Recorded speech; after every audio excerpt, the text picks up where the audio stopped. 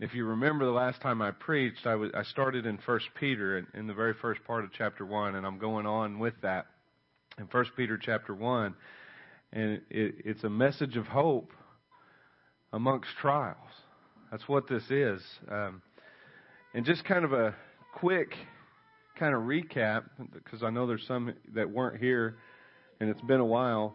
But the letter that Peter was writing here to the churches in the Roman Empire, what's modern day Turkey, was during some of the most tribulated times, even throughout history, because this letter was written right after Nero's fire, in which Nero had burned large parts of the cities of Rome, and he pinned it on the Christians. He blamed it on the Christians.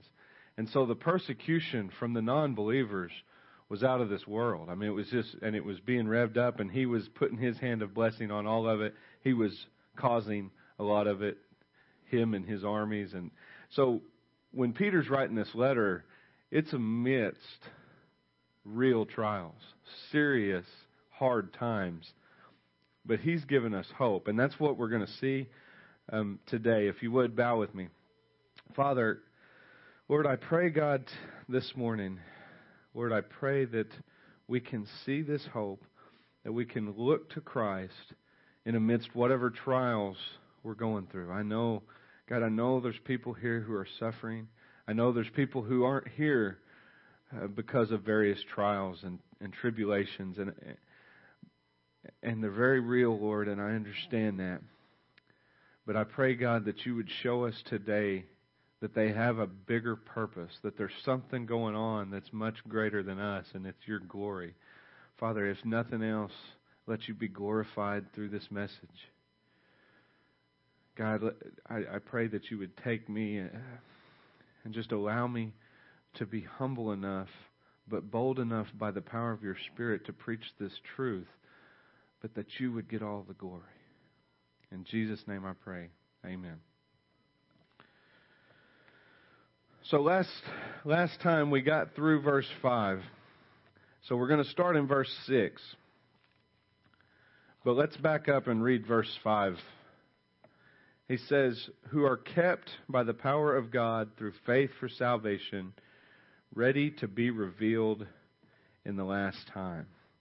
And then in verse 6 he says, "In this you greatly rejoice, though now for a little while, if need be, you have been grieved by various trials." And that's what we're looking at today. We're looking at the various trials. We're looking at how to overcome. What is it that we can do to help us in all of the things? And when he says various trials there, you can plug in whatever you're going through. They were being persecuted heavily. We are starting to see more and more persecution in this country, and it's coming pretty quickly. So we should be prepared for that. So this message is not only for trials that we're going through now, but it's also for trials that we are going to come to. We're going to be ready. We're going to be armed. When the persecution comes, we're going to know how to deal with that. That's what we're called to do, and it's going to point to Christ. And if you're in a trial now, it's a chance that you have to point to Christ. So those various trials, and they come in all forms. They can be in sicknesses. They can be in family problems. They can be in persecution, although it may not look like the persecution in Rome. But has anybody ever been persecuted by their family for believing in Christ? Yeah. I mean, it happens. It looks different in our culture, but it happens. And it may look like something just like when the PALs were here, our missionaries from France. We asked them. We had a chance to eat dinner with them, and we asked them, "How did your family take it? Were your family supportive?" No. The answer was no. They weren't supportive. They thought it was a terrible idea.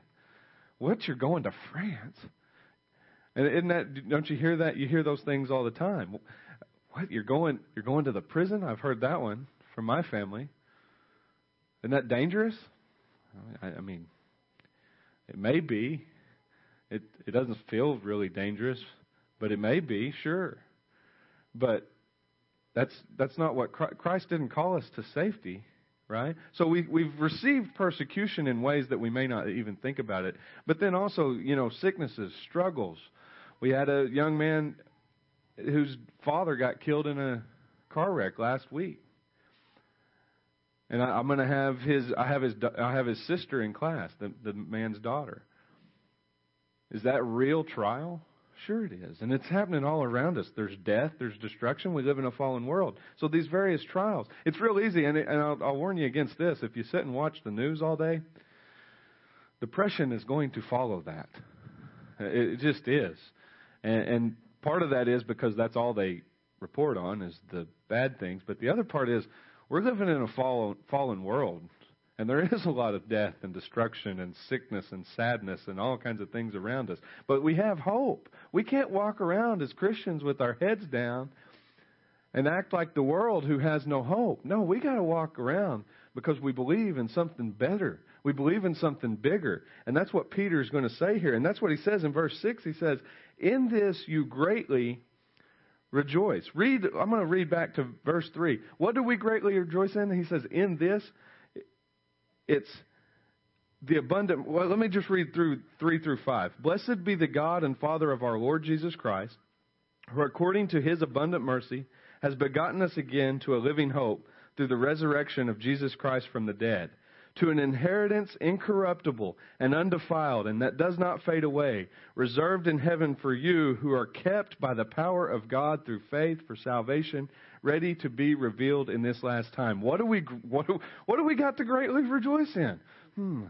Not real sure. The abundant mercy, the fact that we're born again. We heard about justification. We don't have to pay for our own sins. We rejoice in a living hope. We rejoice that Christ is not left in the tomb. He is resurrected. We serve a living Savior. That's what we greatly rejoice in. We have an incorruptible and undefiled inheritance waiting on us. That's something to rejoice in. And all of which are kept by the power of God through faith. Rejoice that your name is written in the book of life. Rejoice that you've been given the gift of faith. It's like Kathy was saying this morning. Rejoice that soon we're not going to have to struggle with this anymore. This is a temporary struggle. Don't you think that, you find that you talk to POWs, you talk to men who have been in the military, and they get in there and they get in those struggles overseas. The one thing that keeps them holding on is, I know that if I get through this, I'm going home and I'll be with my wife and I'll be with my family. How much greater can we look forward to that? I know when this is over, I'm going home to be with my Savior. In body, in presence. He's with us now, but we'll be with Him. We'll be with Him in bodily form. So there's much to greatly rejoice about. And then he says, what do we rejoice in? But he says, for a little while. It's just for a temporary thing. It's just so short. Paul said his life is like a vapor. And how true is that as we grow older? I used to think, oh, man, it doesn't seem that short. And I'm still relatively young. But, man, how fast have my daughters grown up? I'm looking at Grace, and she's almost as tall as her mom, and I'm going, what happened here? It's just going by so fast. You blink, and it's gone, and we all know that. We understand that. So our trials are very short. It's just for a little while. You've been grieved by various trials. And these trials they are of our faith. Spurgeon said this. He said, trial is the very element of faith. God sends the trials. God allows the trials. Why? It's to prove the sincerity of our faith. Is it for His sake? Is it for God's sake that He would send trials so that He knows our faith is real? He's testing us so that He knows?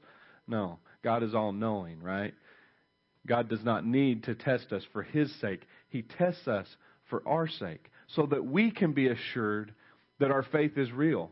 It's also for His glory that other people can see our faith and see the reality of it, see that it is authentic, and and Christ gets the glory. If you remember the last time I gave the example towards the end about the city, we were like a city under attack. You remember that?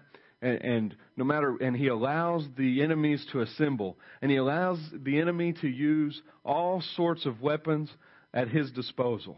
And you think about it, the sickness, the false teaching, the lust of the eyes, the pride of life.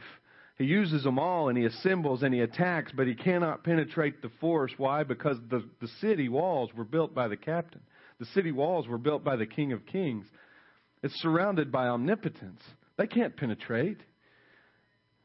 Well, today I want you to think about this. We're talking about faith here. We're talking about the trials of our faith. In verse 7 he says, and the genuineness of your faith. In Ephesians 6:16, or the chapter 6 of Ephesians, he talks about the armor of God. But when he talks about faith, what is it? It's the shield, right? He talks about the shield. He says, above all, taking the shield of faith, with which you will be able to quench all the fiery darts of the wicked one. If you have a shield and there's never anything come at it, do you know if it works? You don't. I got this shield. Look at this. Look at this shield I made. Have you ever tested it? No, but look how cool it looks. Hold it. You don't want to go into battle without a shield that's been tested.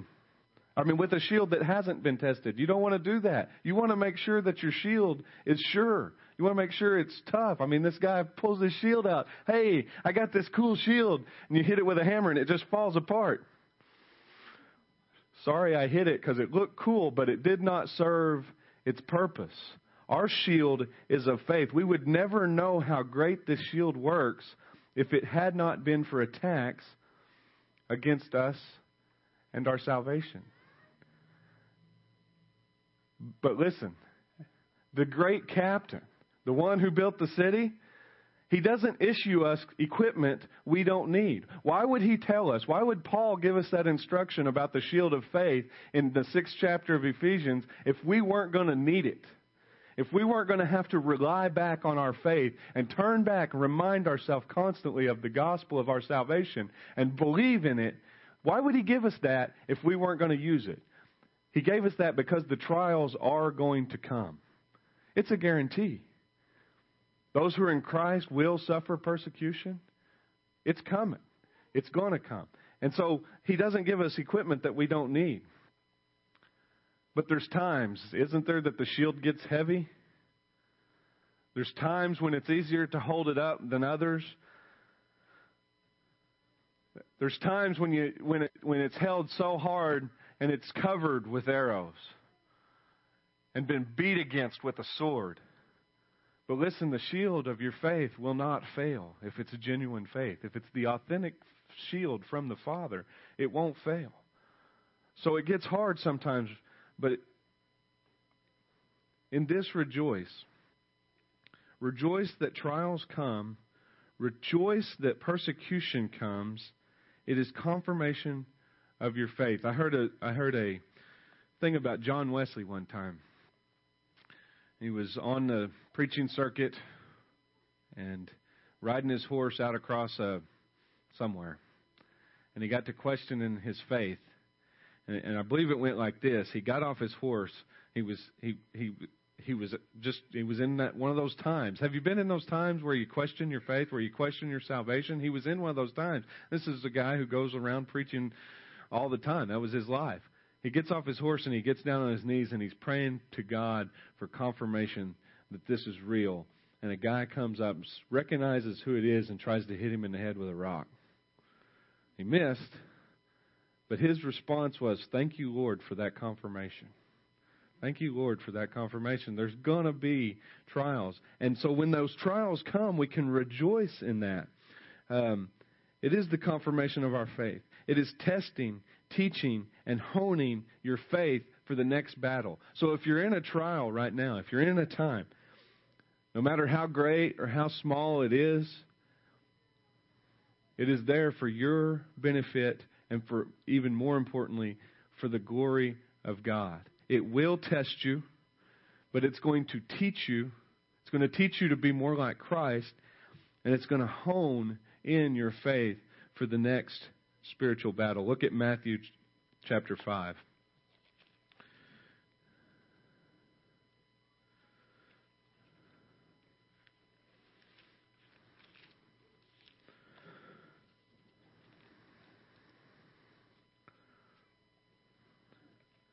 Matthew 5:11 says this, "Blessed are you when they revile and persecute you and say all kinds of evil against you falsely for my sake." Do you know that the reformers, a lot of them, and probably throughout history, but they were accused of all sorts of false crimes? Just like the Christians that Peter's writing to here were accused of burning the city of Rome, which is absurd. It just wasn't true. Nero himself did it, but he accused them. And it's easy to pin things. It's easy to falsely accuse Christians because evil hates light, darkness hates light. And so everybody will kind of get together to go against Christ, to go against His people, to go against His church. Have you noticed that? Have you noticed that the feminist movement and the Muslims will kind of team up, and it's starting to happen more and more? How does that even make sense?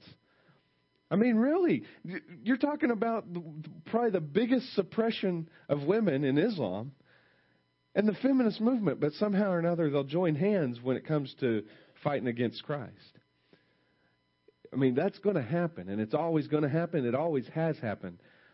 So they're going to falsely accuse you for His sake, but He said, "Blessed are you when they revile you and persecute you." And then look at verse 12. "Rejoice and be exceedingly glad, for great is your reward in heaven, for so they persecuted the prophets who were before you." Do you ever think about the prophets? I mean, Noah, just go back to Noah and think about how great is it that he was the one. I mean, he's the one who got to save mankind. He built the ark. He was obedient to Christ. He built the ark. They were saved. Do you ever stop to think of all the ones who were lost and all the things that he had to deal with before that time? The ridicule, the mockery, and it goes on. You can just go through all the prophets. They all received persecution. But he says, "Rejoice and being exceedingly glad, for great is your reward in heaven." And so that's what we do. We look to heaven. And remember this, it is only for a little while. It is only for a little while. And he says that the genuineness of your faith, being much more precious than gold, perishes. So this trial, these trials, these tribulations, these heartaches, these temptations, all these things that we're dealing with, they actually bring out the genuineness of your faith. That's what they do. They show it. They reveal the genuineness of your faith. It is an assurance. By going through that, when you go through it and you come out on the other side, you say, "Wow, He did it again. He brought me through that again. This faith is real." Because if it wasn't real, I would have failed. I would not have come. You fall into a sin. You fall into a certain temptation, and you're in a sinful state. If your faith is genuine, He will not leave you there. He is going to bring you out, and you'll come out on the other side, and you'll go, "Oh," and that's when repentance comes in. And you'll say, "Oh, I'm sorry." And you hate that sin. You hate it. But you look on the other side and you say, "God, you did it again. You brought me through this trial. My faith, it really is genuine. If I did not have to fight against that, if I did not have that trial, I wouldn't know this." Maybe it's a physical trial. Is anybody familiar with Justin Peters? Justin Peters he's a fantastic teacher. He's got cerebral palsy. He can barely walk with some crutches. He's in a wheelchair most of the time. But he has basically dedicated his life to, I don't know how to say it, fighting against the Word of Faith movement in a sense. And he claims his cerebral palsy other than His salvation, I believe he said it like this, other than my salvation, it is the greatest gift God has ever given me. Johnny Erickson Tata has a similar testimony, who's quadriplegic, right? Why? He said, I have known God in ways I never would have known Him apart from this trial. I have got to see Him in ways that I never could have seen Him outside of this. And so what is it that we're doing? Think about that. Think about that when we're struggling. And I know it's hard at the time. But He will see you through if your faith is genuine. And then look, he compares our faith to gold. He says, it's being much more precious than gold that perishes. Now, gold in this time and even probably today is the most sought after precious metal on the planet. It's extremely valuable. Even in our economy today, people are starting to abandon their stocks and their investments and put it in gold. Why? Because gold holds its value, right? Gold is, it's solid. It's the real deal. But what does Peter say about the gold here? It perishes. It's going to be pavement under our feet. It is not. When you go to heaven, the beautiful thing about the streets of gold isn't that there's all this gold. No, it's that gold has become so invaluable, we're using it to make the roads now. It's not important anymore.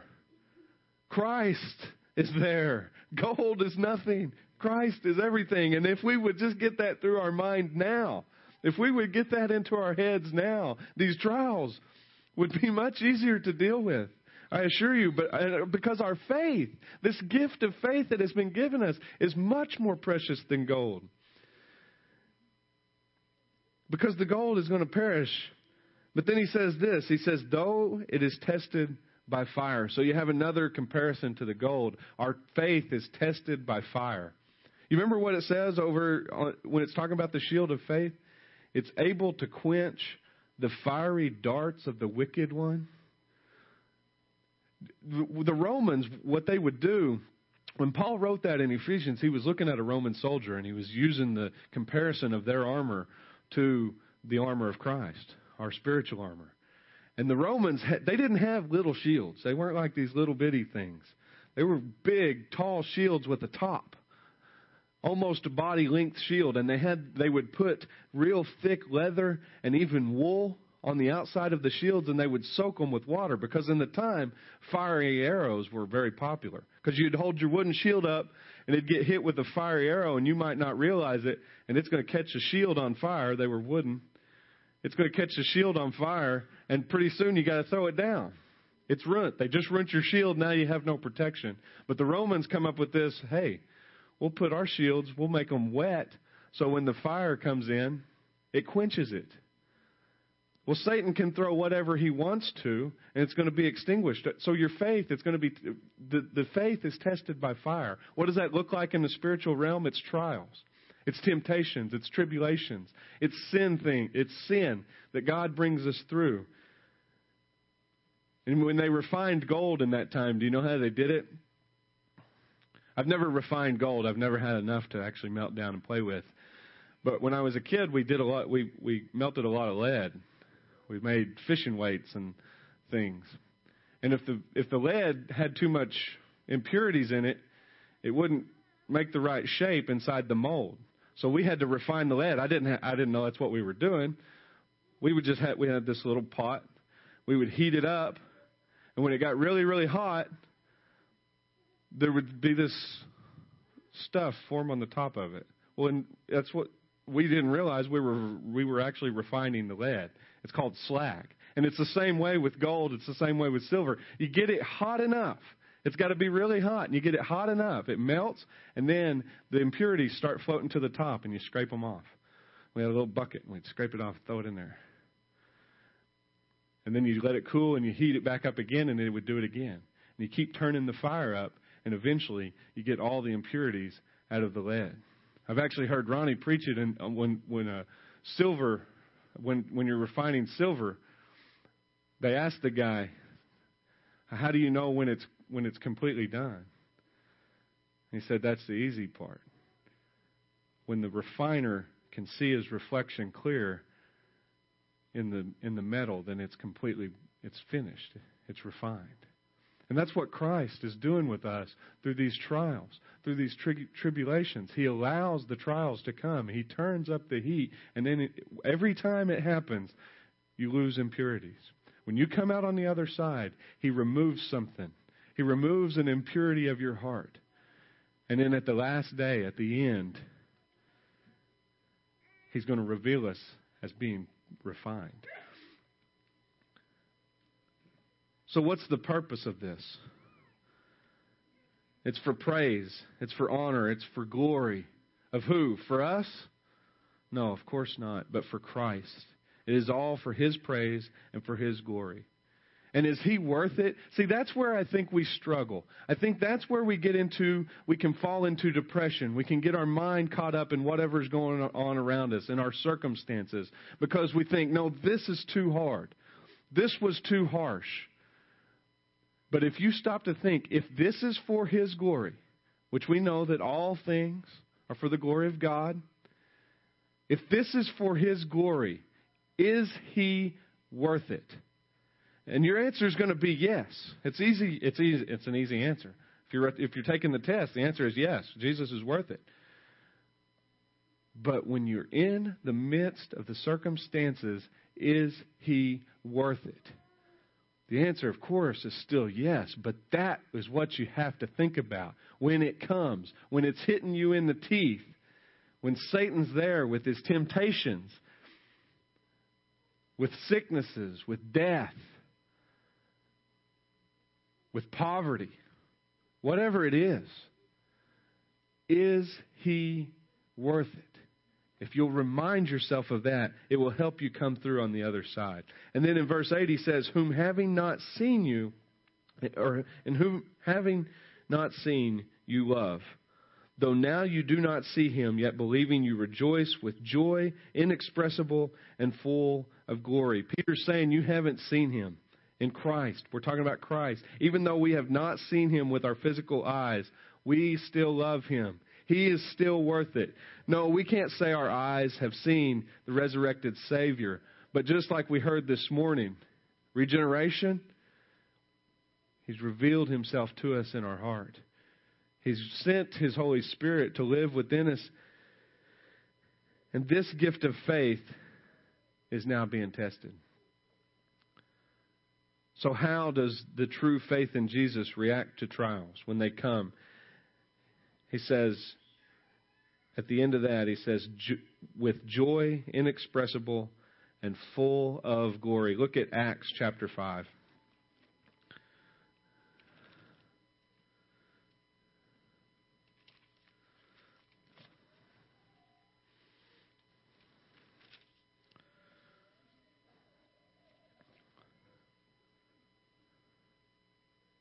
Says, and they agreed with him, and when they had called for the apostles and beaten them,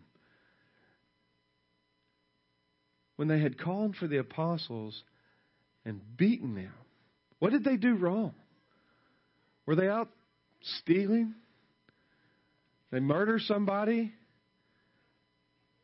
Did they attempt an assassination on the king? Were they drunk? Staggering around town? Were they doing drugs? No, they were preaching the gospel. We get our feathers all ruffled up when we're falsely accused of doing something wrong, or when we actually do something wrong and get caught in this culture today. That's for sure. Nobody wants to take responsibility for their own actions anymore. It's always somebody else's fault. But these men, they didn't do anything wrong. They were preaching the gospel of Jesus. God called them. He said, come to me. I'll give you rest. I'll give you salvation. And they come, and now all of a sudden they're being persecuted for it. They're being beaten. And this isn't like a couple of whips with a stick. These were real beatings. These were blood vessel busting, bruising beatings. But what's it say? Verse 41. Lost my place. It says, when they had called the apostles and beaten them, they commanded that they should not speak in the name of Jesus and let them go. So okay, we'll stop this. We'll beat them so hard, they're not going to talk about this guy anymore. But look at verse 41. So they departed from the presence of the council, rejoicing that they were counted worthy to suffer shame for his name. There's the answer. Is he worthy? The apostles thought he was. The apostles said he is. And what did they do? What did they tell him? Don't go preach his name anymore, and we won't beat you anymore. We'll quit arresting you. We'll leave you alone. You can go about your thing. But what did they do? And daily in the temple and in every house, they did not cease teaching and preaching Jesus as the Christ. Is he worthy? You better believe it.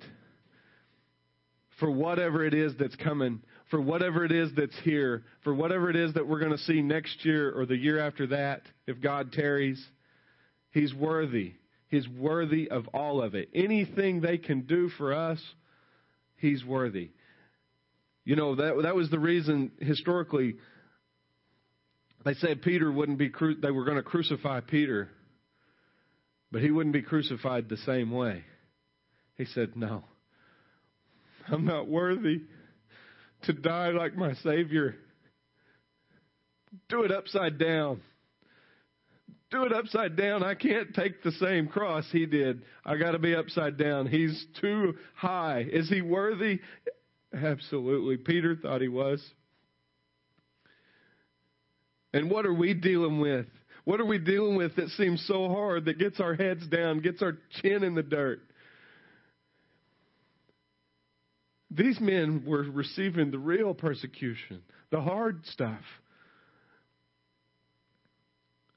And he says, rejoice in that persecution. Rejoice in those trials. Look at 2 Corinthians chapter 4.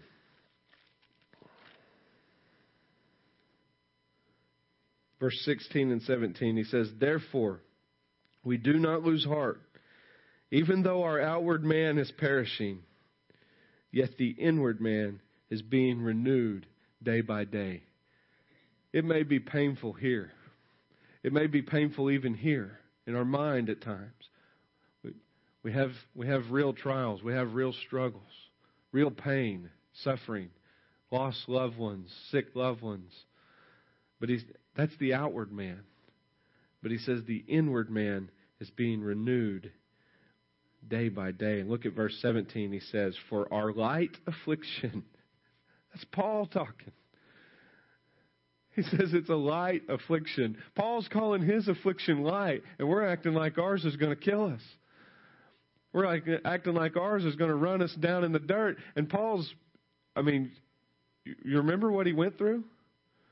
He was arrested. He was beaten. He was shipwrecked. He was lost at sea, floating around on who knows what. His whole life was persecution. And then ultimately he was killed for it. But he says it's light. Our light affliction, which is but for a moment, is working for us a far more exceeding and eternal weight of glory. Is it worth it? Is he worth it? Paul thought it was. Paul thought he was worth it. And then look at verse 9.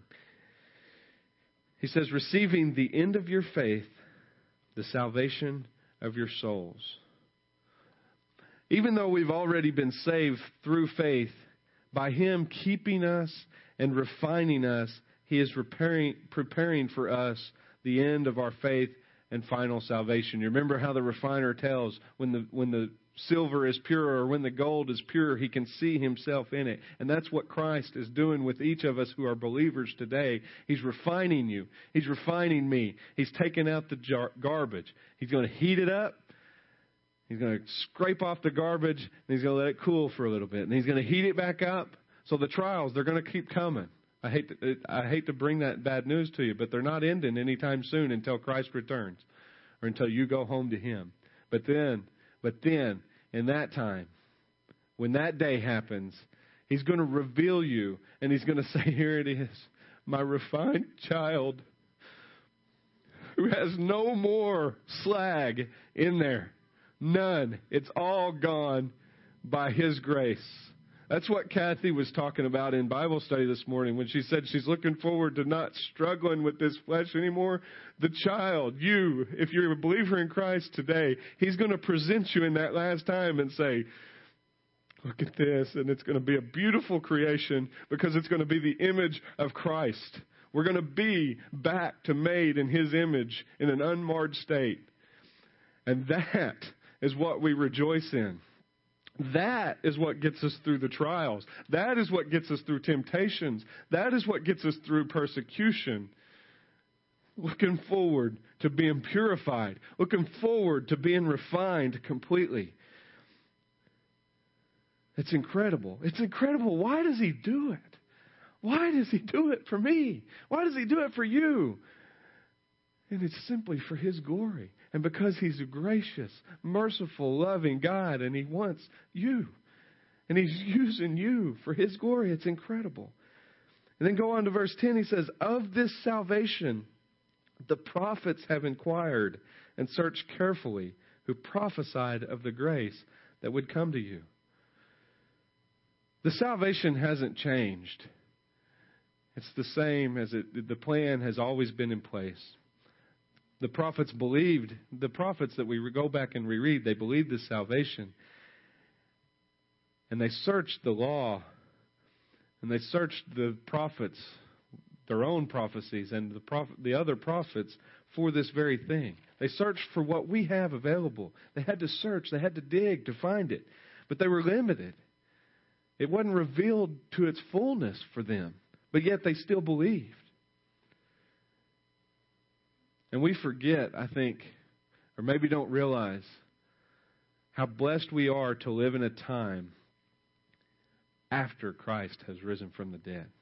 To live on this side of the cross is just an incredible blessing by itself. To know, to be able to look back to the cross. It's easier to look back than forward, isn't it?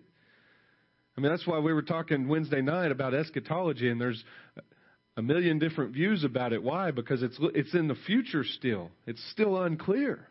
But looking back at the cross is crystal clear. And we are so blessed to live in that time. But they still prophesied of this grace that we have received. Very clearly, when we look back at it now, it was very clear. And so the prophets looked forward to this time. They looked forward to this grace. And then look at verse 11. Searching what matter of time the Spirit of Christ who was in them was indicating when He testified beforehand the sufferings of Christ and the glories that would follow.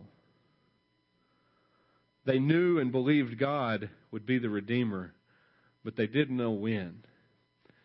And we don't know exactly how clear they knew of how, because it was very fuzzy on the Old Testament prophets of how it was going to happen, when it was going to happen, all of those things. But they obviously believed it.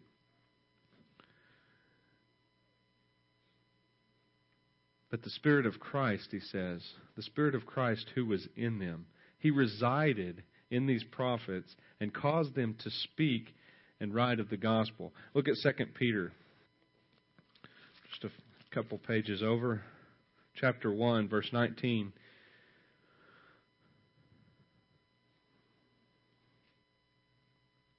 This is what he was talking about. He says, and so we have the prophetic word confirmed, which you do well to heed as a light that shines in a dark place, until the day dawns and the morning star rises in your hearts. Knowing this verse, that no prophecy of Scripture is of any private interpretation, for prophecy never came by the will of man, but holy men of God spoke as they were moved by the Holy Spirit. And we're the fortunate ones to be seeing it completed. We live after the completion of the prophecy. So that's another incredible thing. They told us of the sufferings of our Savior and His glorious triumph hundreds of years, thousands of years before it happened. And then verse 12, he says, to them it was revealed that not to themselves, but to us, they were ministering the things which now have been reported to you through those who have preached the gospel to you by the Holy Spirit sent from heaven, things which angels desire to look into. So what was the purpose that the prophets wrote? What was the purpose that they spoke? It was not for their purpose, but it was for ours. It was for those on this side of the cross. It was for the purpose of the preaching of the gospel. How were these churches that Peter is writing to established? Remember, Paul established probably all of these churches. How were they established? They weren't carrying a New Testament. When Paul went in there, he didn't have the New Testament. How was he preaching the gospel? He was preaching it out of the prophets. He was preaching the gospel out of the law and out of the prophets. And it was the same power of the Holy Spirit who revealed it to the prophets that empowers those who preach the gospel, who empowers all of us, if you're a believer in Christ, to preach the gospel. And it was the same power of the Holy Spirit who was revealing that to the prophets who regenerate unbelievers. And again, it's such a great honor and privilege we have of sharing that.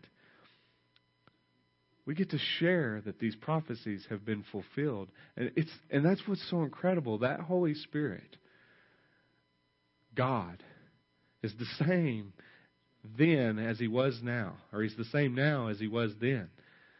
And it's that same power that allowed Isaiah to pen the book, that allows us to preach the gospel, that allows men to be saved, allows women to be saved, allows children, whoever it is that's repenting and believing in Christ. It's the same power of the Holy Spirit that allows it all to be saved. It's the same power of the Holy Spirit that brought Christ out of the tomb. And here we are. We have this great opportunity to share this with others, to preach the gospel, to hold our heads up high in the midst of trials, to hold our heads up high in the midst of temptation, to hold our head up high even when it looks like the world is falling down around us and people go, "What is up with you?" Well, let me tell you, that's the best question they can ask. Why are you so happy?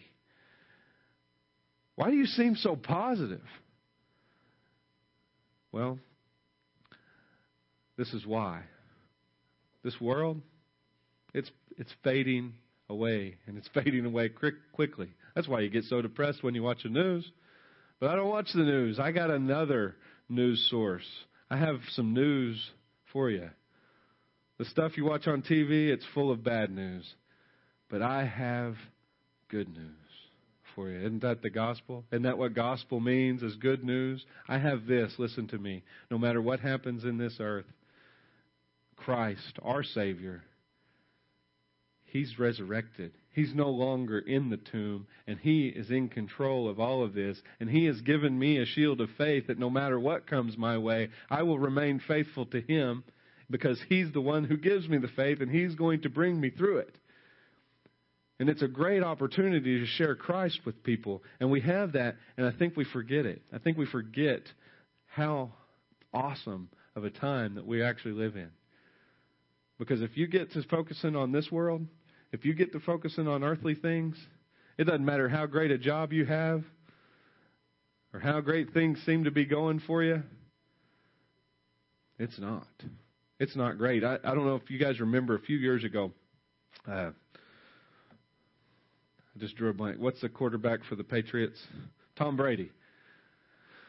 Tom Brady had just won like his, I don't know how many Super Bowls, third or fourth or fifth, something like that. He's won a bunch of them. He's making millions of dollars, millions upon millions. They talk about how he may be the best NFL quarterback of all time. And he got up in a post-game interview, and he said, "It just still seems like something's missing." You can't fill that materialistic hole. There's something missing for sure. He's missing Christ. He's missing the one who gave him that ability. And hopefully God will reveal Himself to him at some point. But that's it. When you're focused on this, it doesn't matter how good or how bad it is, you're going to get down. You're going to have lulls. And no matter how good it is, it's not going to last. It won't last. Something is going to happen. I mean, that's the curse on this earth. We've been cursed with sickness, with thorns, with thistles, with death. So there's no way if everybody's talking about how you deserve to be happy, you should be happy. Well, what happens when you get there and you're happy? It's very, very temporary. Something's going to come along that's going to cause that happiness to fall. But if we have hope in Christ, it will last for eternity. And then look at the last part of verse 12. He says, things which angels desire to look into. The things that he's talking about there, it goes right back to the gospel. It's all the things that we were rejoicing in at the first of the message. It's our hope. It's our salvation. It's the gospel of our salvation. But let's just consider the magnitude of that statement. Things which angels desire to look into. You realize the angels do not need a redeemer? They haven't fallen. They don't need forgiveness because they have not sinned. So they don't have a personal stake in the gospel like we do. It's not for them personally. Each angel looks at it. Gabriel looks at the gospel. It's not for him. It's not for Michael. It's not for the rest of the angels. They don't need the gospel to save their fellow angels. They're all in the same thing. The angels that are fallen, God didn't send them a redeemer. The gospel does not apply to them. There is no hope for Satan and his angels. So these angels that are looking into the gospel, they desire to look into it. It's not for personal reasons, but yet they desire to look into it. And the phrase, it kind of leaves a little bit there, but it certainly sounds like if they desire to look into, I just picture them really wanting to know about this. They really want to look into this gospel. Why? Because God has a deep interest in it. It's His. It's His plan. It's His redemption plan. It's for His glory. He did it so that He can show some of His attributes that otherwise we couldn't have seen. Apart from the gospel, we can't see His grace. Not in its full extent. We can't see His mercy. We can't see His sacrifice. So the angels are interested in the things that God are interested in because they recognize the fact that God is greatly glorified in the redemption of fallen man. To think about that, doesn't that remind us of our glorious position? We were made a little lower than the angels, but then they don't have Christ's righteousness. We're given a gift that is unfathomable. Doesn't this remind us how great grace is? But it should also shame us if we haven't had, or if we've had little or no desire to look into the gospel ourselves. It should shame us even if we have a desire, but we don't really follow through with it the way that we probably should. Because think about our interest in the gospel. We have a very personal interest in the gospel of our salvation. It's for me. That gospel is very personal to me because without it, I am doomed to hell. But He died in my place. He was buried and He resurrected and overcame the death that I couldn't overcome. And now He's seated at the right hand of the Father. He ascended.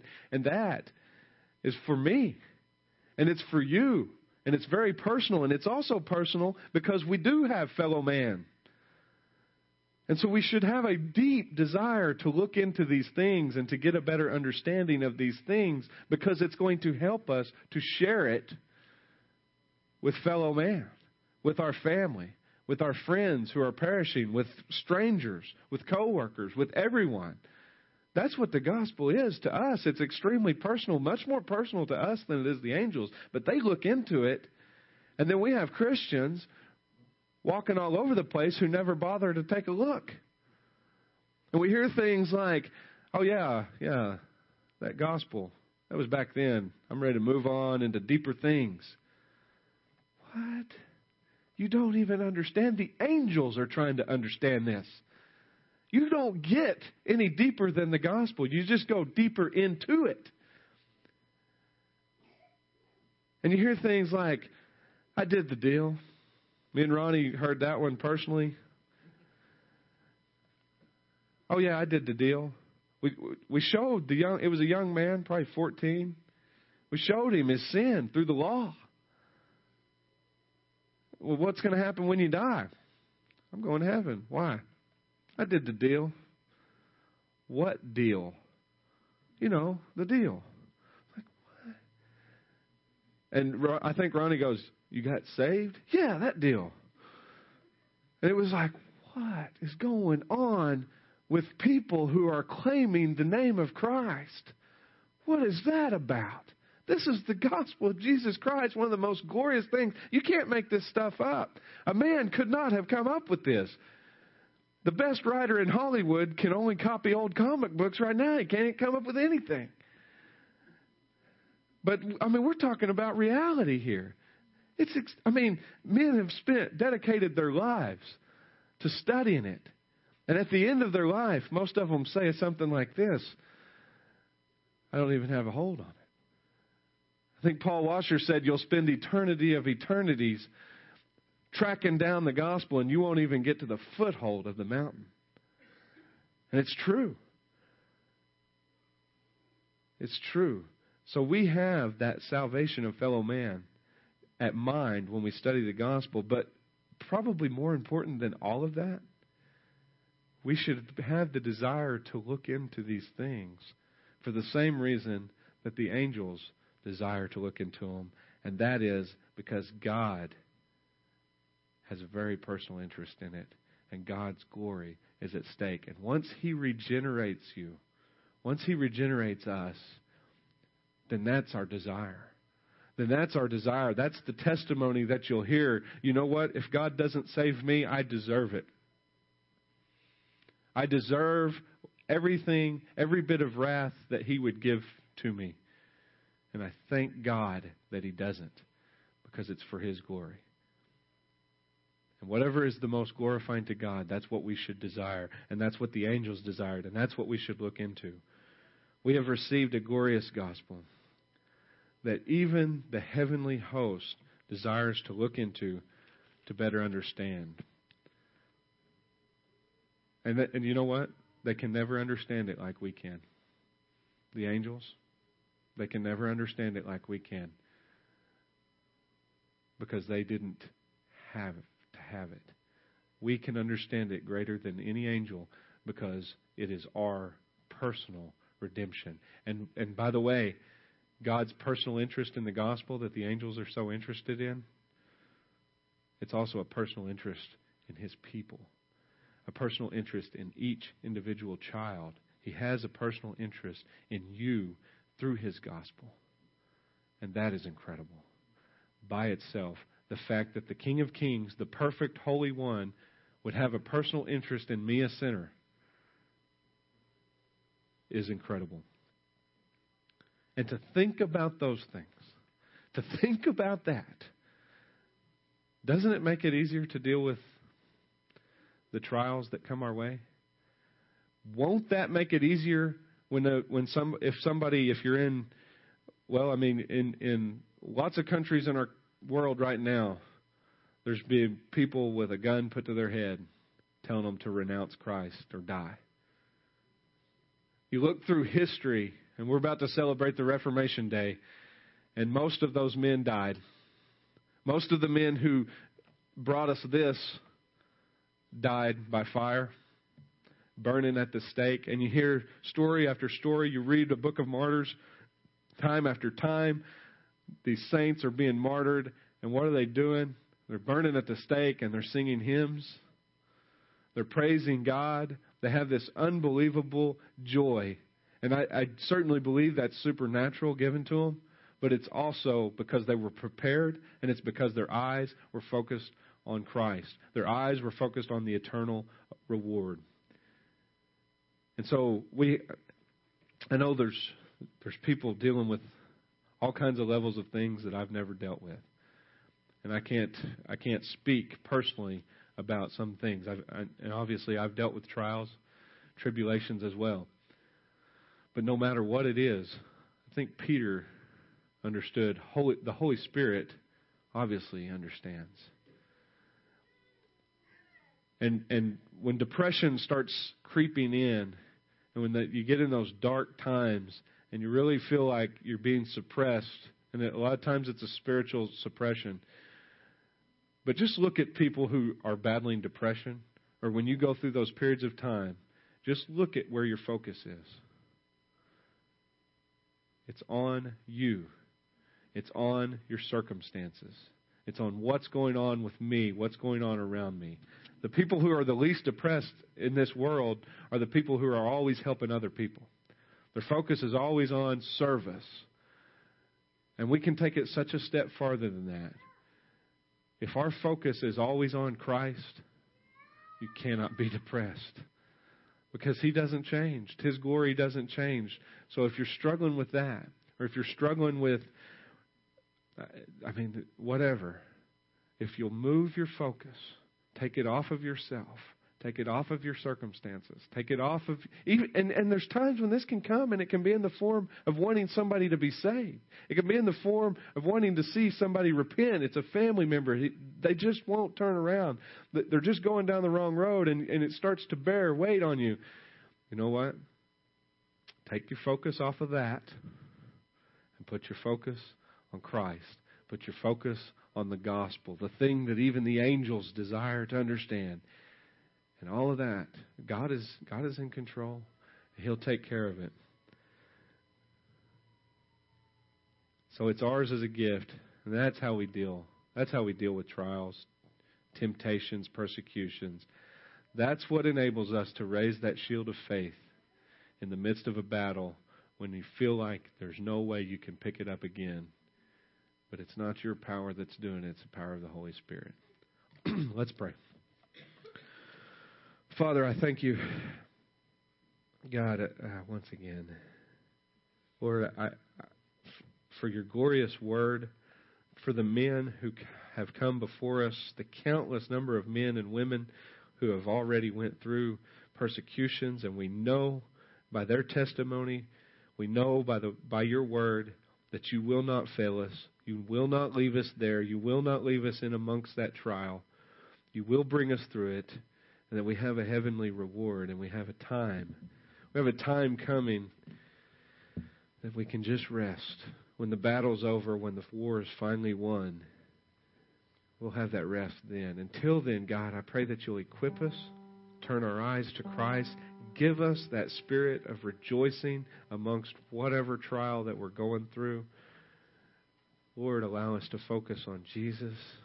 Allow us to focus on the gospel.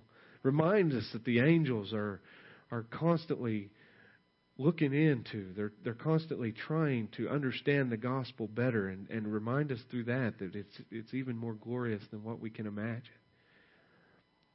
And Father, I thank you for this group of people here, this church you've given, this congregation that comes together to worship you. I pray for those who aren't here. There's many missing. I pray, God, for whatever reason they're not here, that you would grant them comfort.